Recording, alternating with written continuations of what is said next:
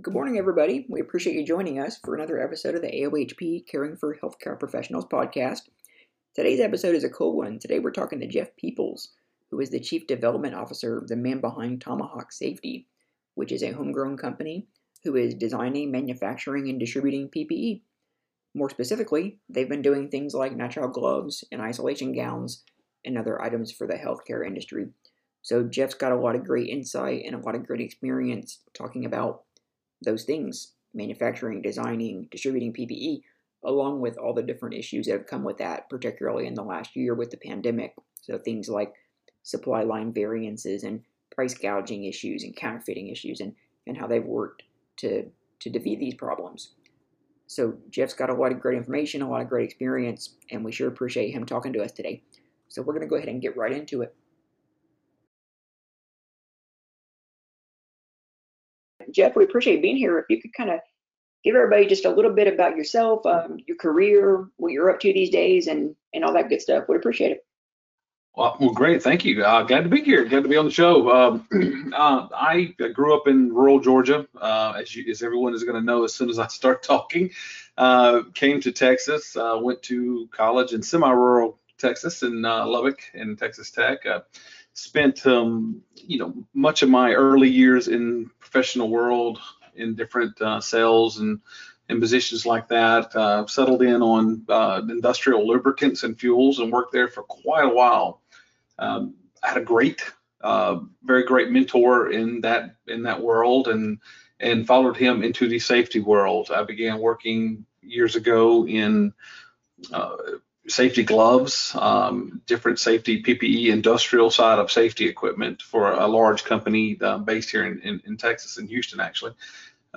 They sold to a group, and I left them a few years ago and was blessed to start my own company with my partners. My partners approached me a few years ago to somehow marry the fact that they had spent their entire careers in the medical side of the world, and I had spent mine for the prior 8 or so years in the industrial safety world. And to marry the two and say, okay, well, look, we can put this together and make a really great company. And that's how Tomahawk Safety was founded about 3 years ago. That's great. That's great. Yeah, and that's important. Like you said, is being able to identify where those particular needs are. In terms of the different industries and the different task assessments and needs assessments, and the way that PPE factors into that with hazard controls. So that's great that y'all are able to get that together and put some value added product out there. Well, we made it in time. We were very lucky in the fact that we got our legs under us just before the COVID hit, right? We were a company going and running and gunning, and we had our processes and we had our distribution, and we had done all our quality checks, and we were a full mature company at that point. So that helped us be as flexible as we could be, and be as proactive as we could be, during this time. I hate to say, anyone could be proactive. Everybody was reactive, but we did the best we could, and we were able to do that because we had enough time before it started to make a positive effect on the supply chain and for our customers.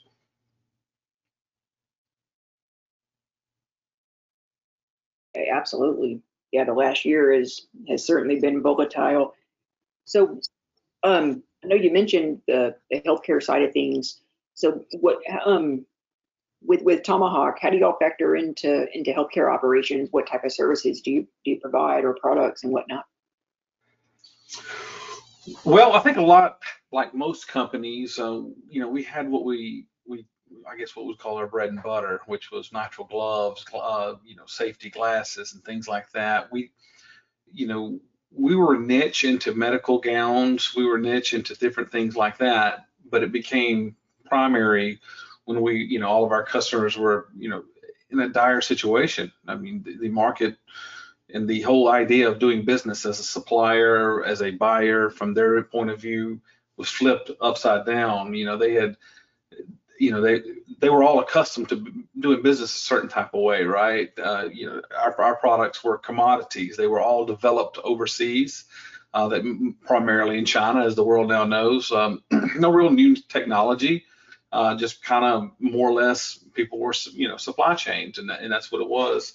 And in those pre-pandemic times, all of the the buyers dictated terms. Most hospitals are inside of buying groups that buy for several hundred entities, and they could dictate terms, could buy in large quantities, and the prices would be brought down. Service probably suffered a little bit because of that, and all of a sudden the world changes, and now they can't get anything. The supply chain has been disrupted in a way no one could have ever imagined, and I think a lot of people don't really understand supply chain.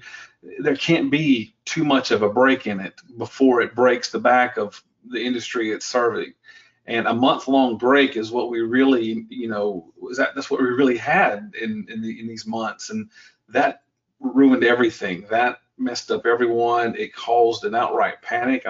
We went from competing with everyone else to try to get our products in the door to them begging us because they really have no other alternatives, and their industry is vital, right? They're hospitals, they're treating people, and they need these products in order to protect their own workers.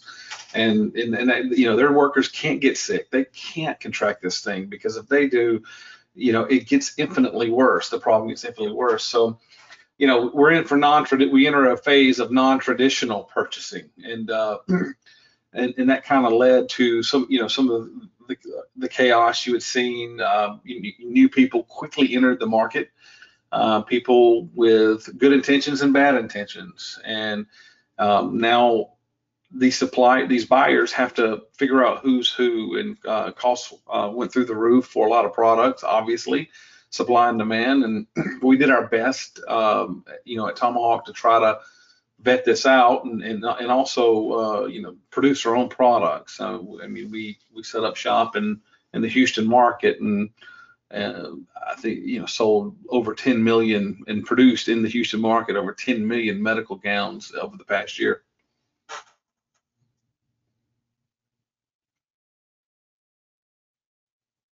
That's really interesting. Like we were talking about, in preparation for this podcast interview, it's always interesting how much goes on in the background, to the average healthcare worker, what their particular site picture is. They say, okay, I'm going to do this task. It requires this PPE. They'll go to the rack on the wall outside the patient room, or the central supply, or the unit supply, and they'll get what they need. They'll go to the task. They'll put it in the hazardous waste. They have a company that comes and takes out the hazardous waste, and everybody goes about their business. And like you said, those disruptions, just the butterfly effect alone, with somebody goes to take care of a patient and they don't have their size of nitrile gloves, or they don't have the N95 that they have a fit test on, or any number of these little things that cause these ripples that can ultimately stop an hospital's operations. So really interesting. So I know that just from the nature of your business, I know you told us before, you spent some time over in China in different areas. Did you have any kind of early indicators or early insight into the pandemic as you in your travels and whatnot? Well, funny enough story. I was in Wuhan in October of 2019, and that's when that came up, it kind of scared me to death, because all of my friends obviously made the first joke. Well, patient zero right here. I wasn't, obviously, but I just happened to be through there because we, on our industrial side, we have factories there as well. No, we really didn't see it coming. I don't think anybody really could until the factories started giving us lead times. They started increasing their costs, increasing their lead times. And listen, that was albeit to me to get political, but that was a strategy on China's part. The government was confiscating a lot of the supply, and that includes everything, not just the things we're talking about here today. That includes medicine, a lot of medicine that's made there. People don't know that. A lot of your typical, I guess more generic, been in the market a while, medical, medicine is made in China, and that got interrupted as well. So it wasn't just the PPE; it was other things.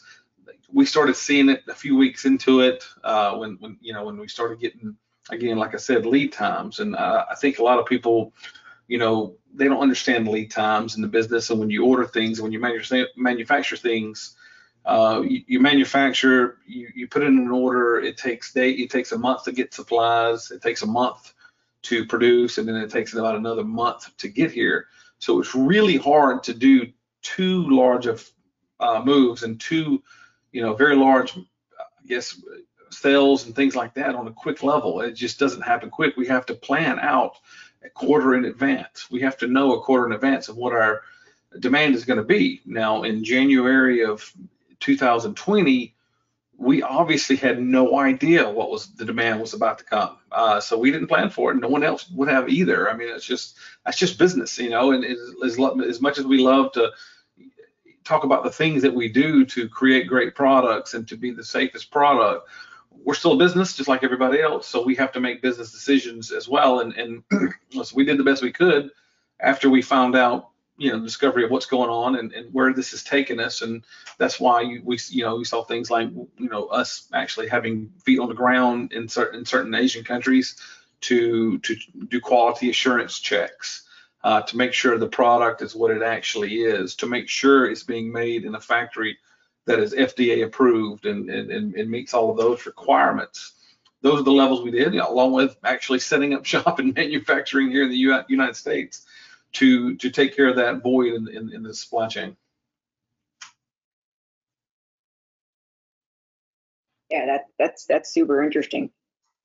So with that being said, I know you mentioned a minute ago how as y'all were working with a lot of the healthcare organizations and just organizations in general, working on what their needs are and how y'all can help to provide solutions there.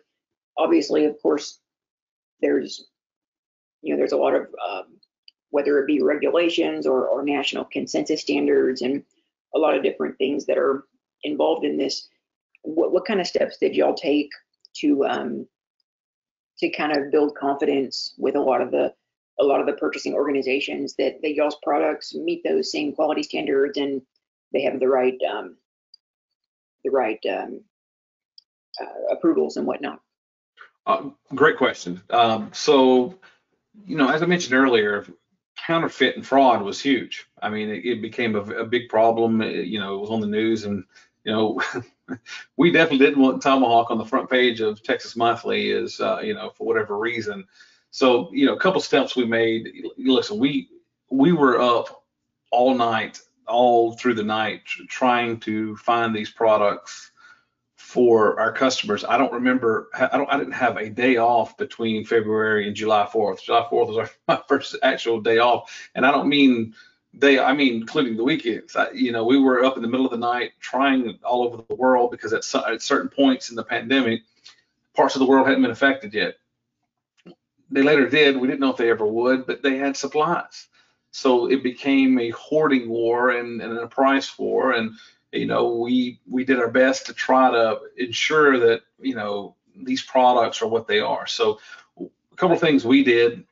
Number one, we required extensive documentation. We wanted to see everything. You had to have the approvals for not only the factory, but the product you say you're making. So it had to meet FDA, requirements, and also, to meet supply needs. There were a lot of emergency use authorizations allowed, for certain situations. That became a different type of mask is now qualifies, or a certain type of gown that was not qualified before now is. And so that opened up the market a little bit for us to go out there and find the supplies, but not too much.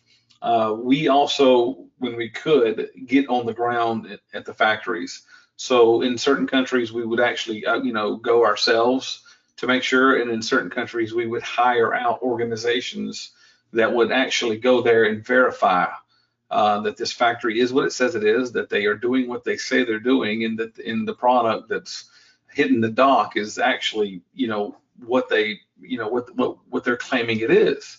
Another, in addition to that, we always had samples. They have to see these things. They have to make sure they're okay. They have to make sure that was easy for them a long time ago when they were only buying from sources that they've known for forever, very qualified sources, but now they've had to go at different sources. That puts another strain on these, the purchasing professionals at these different healthcare organizations. But we would make sure okay, here's the sample, here's the product, here's all of the documentation that you need that qualifies it, and here's some more. Here's a video of the actual product. I mean, we did a lot of things like that because literally every organization was becoming a victim of fraud, including Tomahawk. I mean, we had to really watch who we were talking to. We had to go to extreme lengths to verify suppliers. I mean, I know organizations much bigger than Tomahawk that lost multiple tens of millions of dollars in fraud during this crisis. So those are the things we did to assure them. They had to take some chances in some cases, just because they can't live without the product, right? This is not a hope. This isn't just about money. This is about actual health care and actual lives on the line. So we did everything we could, to ensure that quality. And, we didn't have any really hiccups there. We really, I think our quality assurance program really paid off. I mean, we hit it every single time.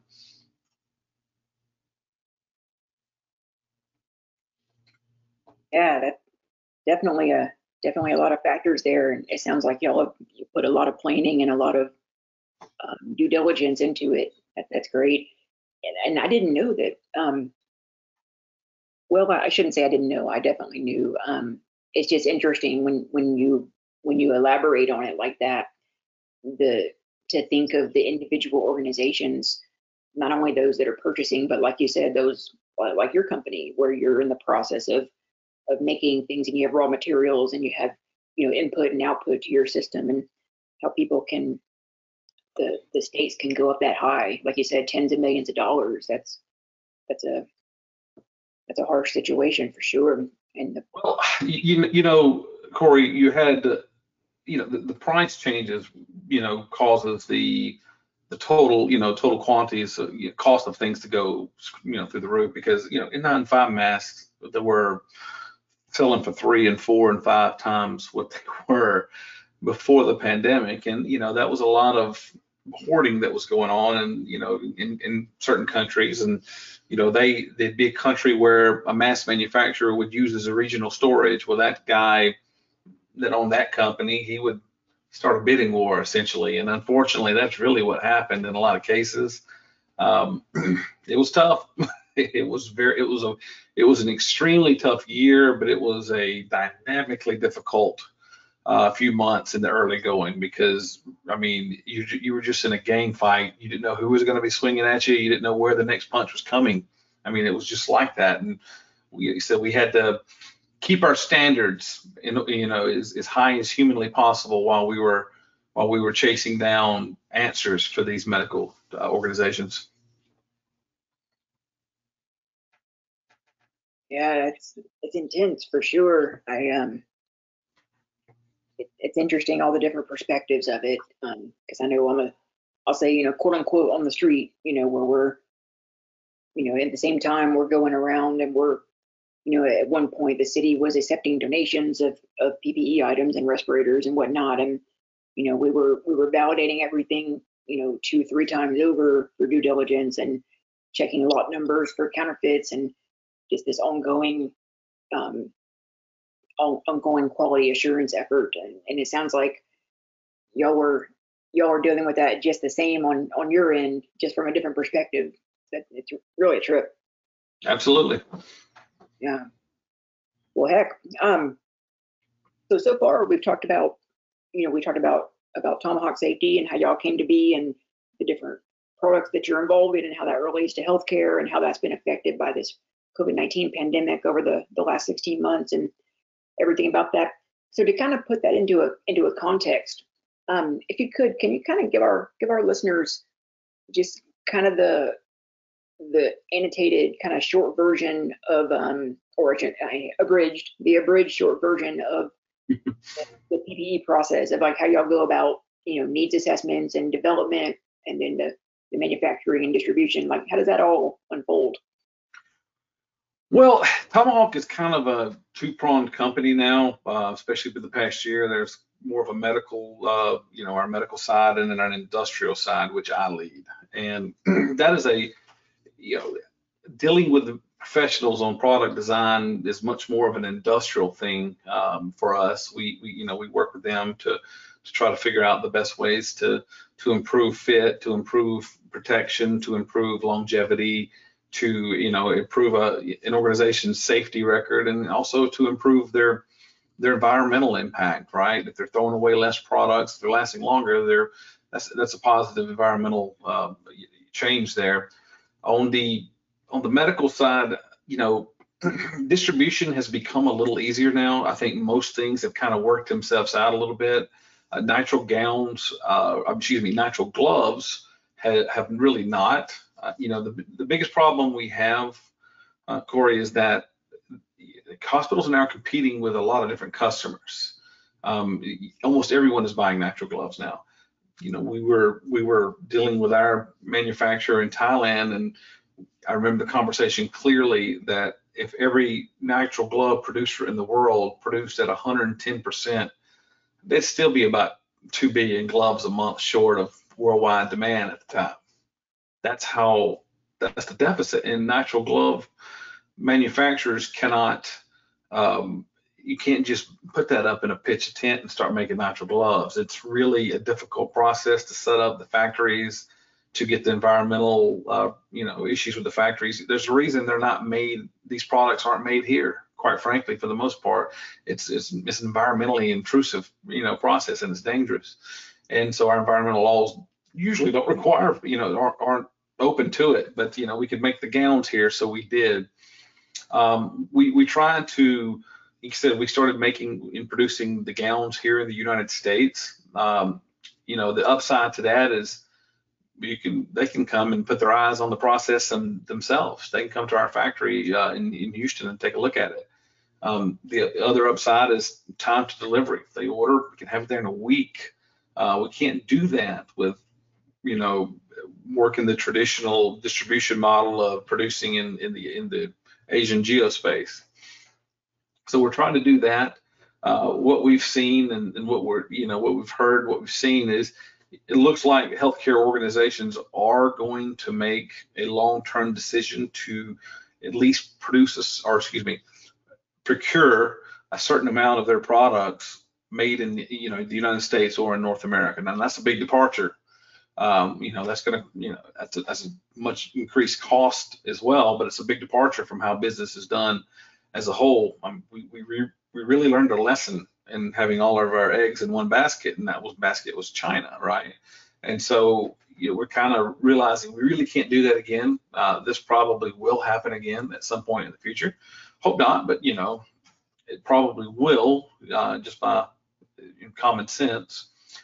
So that's a couple of things that I see as a change, as something that's going to happen in the future.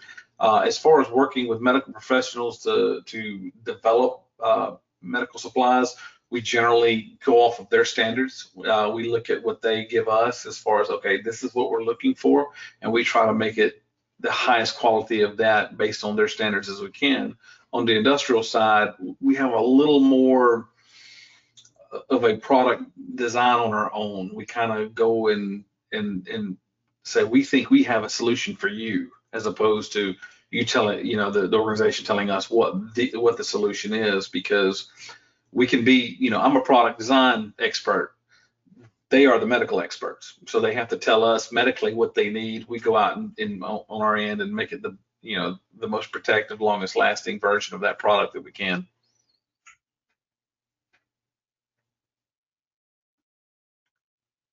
That's great.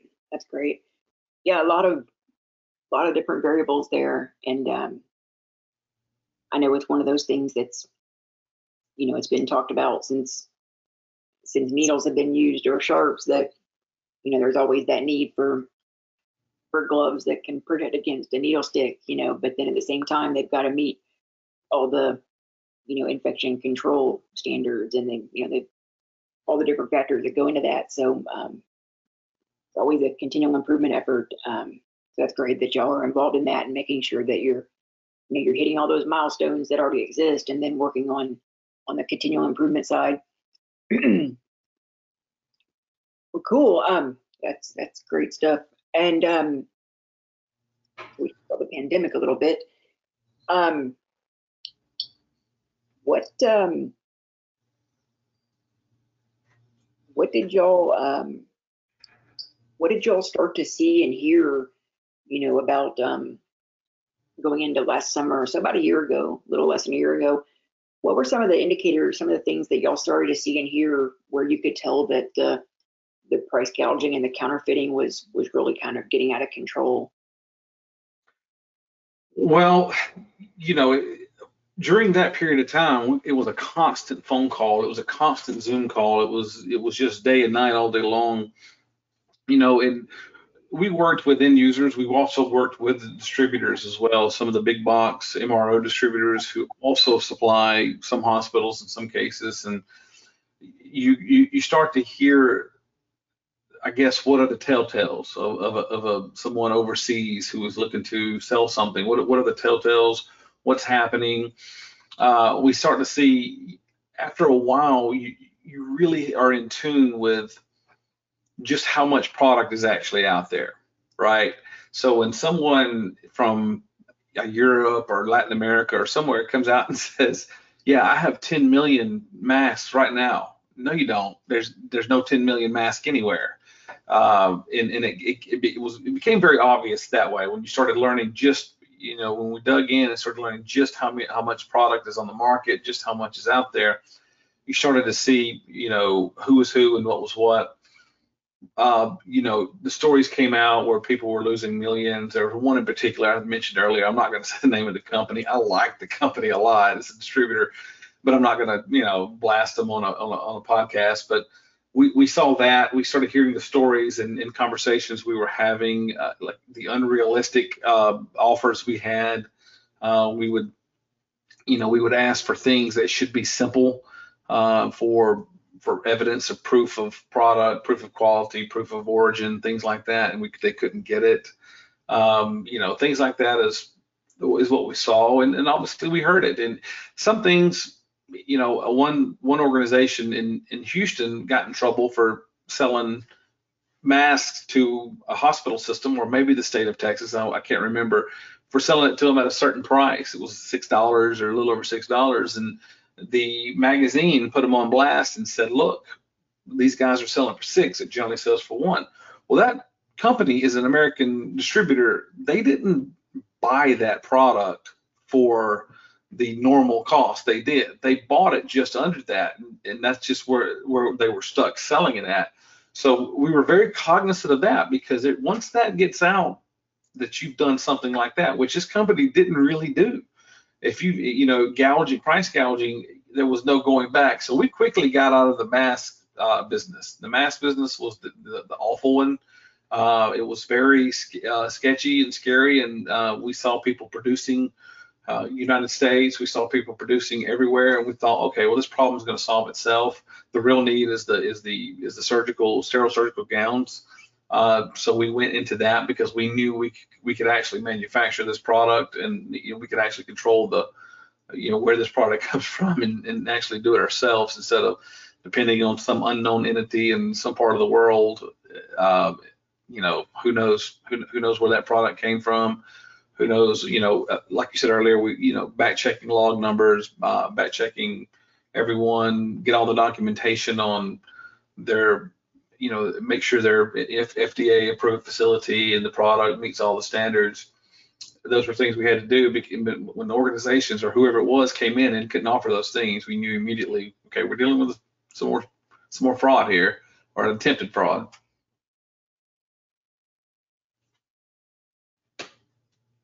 Yeah, it's interesting. What it kind of triggers in my brain is, the way you are articulated that with, knowing the site picture and the situational awareness of, if these organizations or these companies that manufacture, they have the capability to put out X amount of product, and then you have the distributors, they pick up X amount of product and they distribute it throughout these geographic regions, so you can tell just from that, what's feasible. Somebody, like you said, if somebody were to say, we have in our possession, we have 10 million N95, and you go, well, that's not feasible or possible. It kind of brings to mind, like with safety, in the last year or in general, we'll talk to some people and they'll say something like, well, we're doing this operation with X amount of patients and these types of facilities. And then in our head, we're thinking, well, if for you to do that safely, it would require, this amount of PPE or this amount of, consumable items or whatnot. And then of course we'll find out later that the operation was not taking place in a safe manner, so it's unfortunate.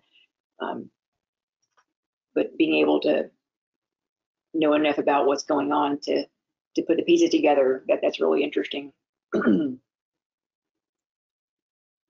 But heck, that's a lot of great information there, and a lot of stuff, like we said, that a lot of people, unless they're involved in the supply side or the procurement side or whatnot, they a lot of times haven't seen this kind of stuff. And it all, like we've seen in the last year, it certainly adds up, and it reaches that critical mass level to where it can affect the operations.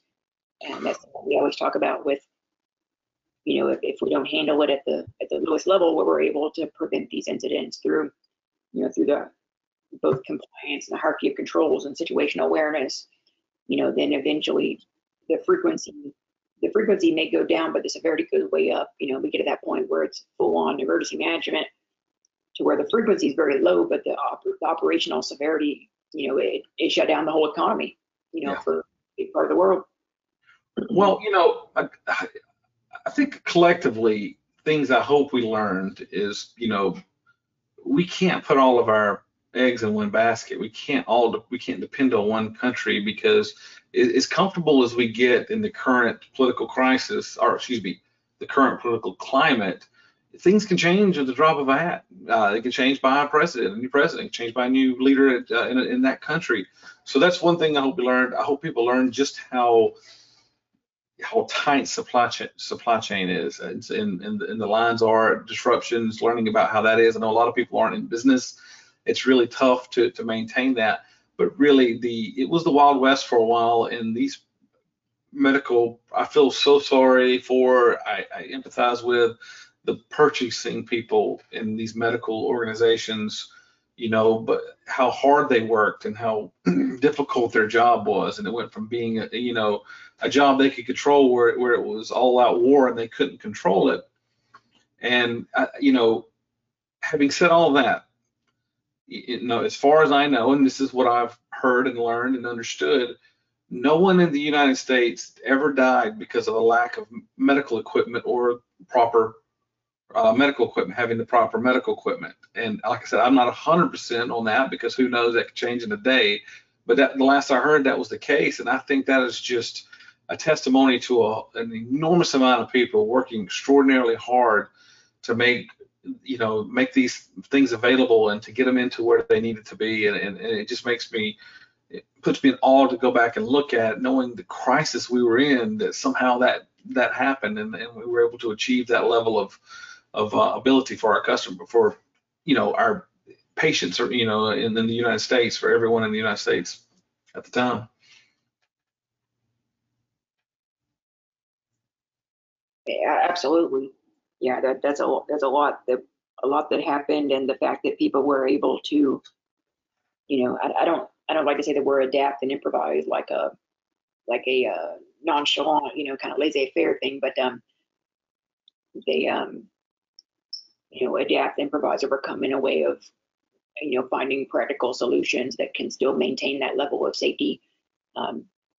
So like you said before, with the emergency use authorizations and vetting PPE items and developing those processes, with being able to identify, through the task analyses who needs the PPE, so that the people who are able to either use, substitutive locations or engineering controls and physical separation and ventilation and filtration, all those things can come in place first. But then for those that have to be, within that 6-foot proximity to potentially infectious people, then the PPE is there and we're able to vet that and get our hands around it. So I certainly agree that, the country and the healthcare community in particular have just done an outstanding job. But I shouldn't say but, that came out wrong. And in addition to that, y'all have done a great job with your side of it, because of course, that's one thing I've always said to all of our logistics teams. Everything we've done is, take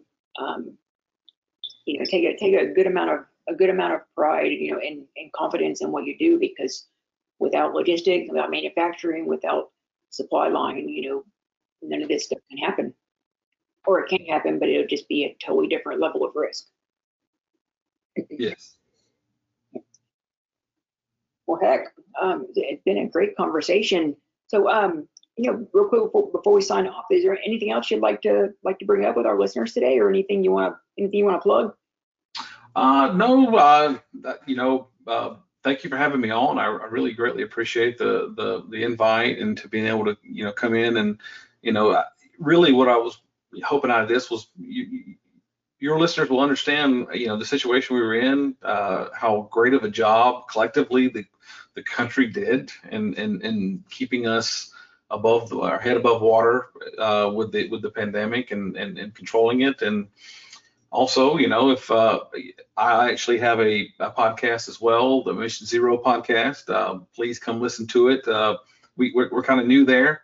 We are more of an industrial safety, but we talk about a wide variety of things. I just sat down with a SWAT team member from Dallas. He's got his own self-defense and gun safety company in the DFW area, and he's doing outstanding things. So we talk to a wide variety of people about things. So please come take a listen. Yeah, absolutely. I'm glad you brought that up, because I have listened to your podcast and we do enjoy it. There's a lot of great guests on there and great information. But yeah, definitely. We appreciate you being here. It's a great talking to you as always. Of course, I know we're going into, it's hard to believe the year goes by so quick. It's almost May now. So I know you're a veteran. We appreciate your service, and I'm thinking of Memorial Day in May. So lot going on. But well, thank you. I appreciate that. Oh, absolutely. We sure appreciate Jeff's time and his insight. A lot of great experience and information. So, coming up with AOHP, we hope to hear from everybody real soon. We got a great webinar coming up on June 18th, which is going to be with Dr. Pam Hunter, who wrote her dissertation about workplace violence prevention in healthcare. So she'll have a lot of great information there from her dissertation and her research on workplace violence prevention. And there'll also be other educational opportunities coming up from AOHP National and also from the Southwest chapter and other chapters and regions. So definitely stay on the lookout for that. You can always talk to us on the AOHP listserv. And of course, you can always reach out to us through the individual chapter leaders. Otherwise, we have the national conference coming up in September. So this will be kind of a return to form with the COVID-19 pandemic evolving and in a good way. So we definitely hope to see everybody there, and definitely stay tuned for information about the different conference sessions, presenters, panels, and other information there. There'll be a lot of good stuff coming up. So as always, if you'd like to get in touch, please do. We'd love to hear from you. If there's a particular topic or a different hazard or a different initiative or resource area that you'd like to see on the podcast or on any webinars, also let us know. We're always happy to hear, and we'd love to collaborate. So with that, we appreciate your time today, and we'll hope to talk to you real soon. Have a good day.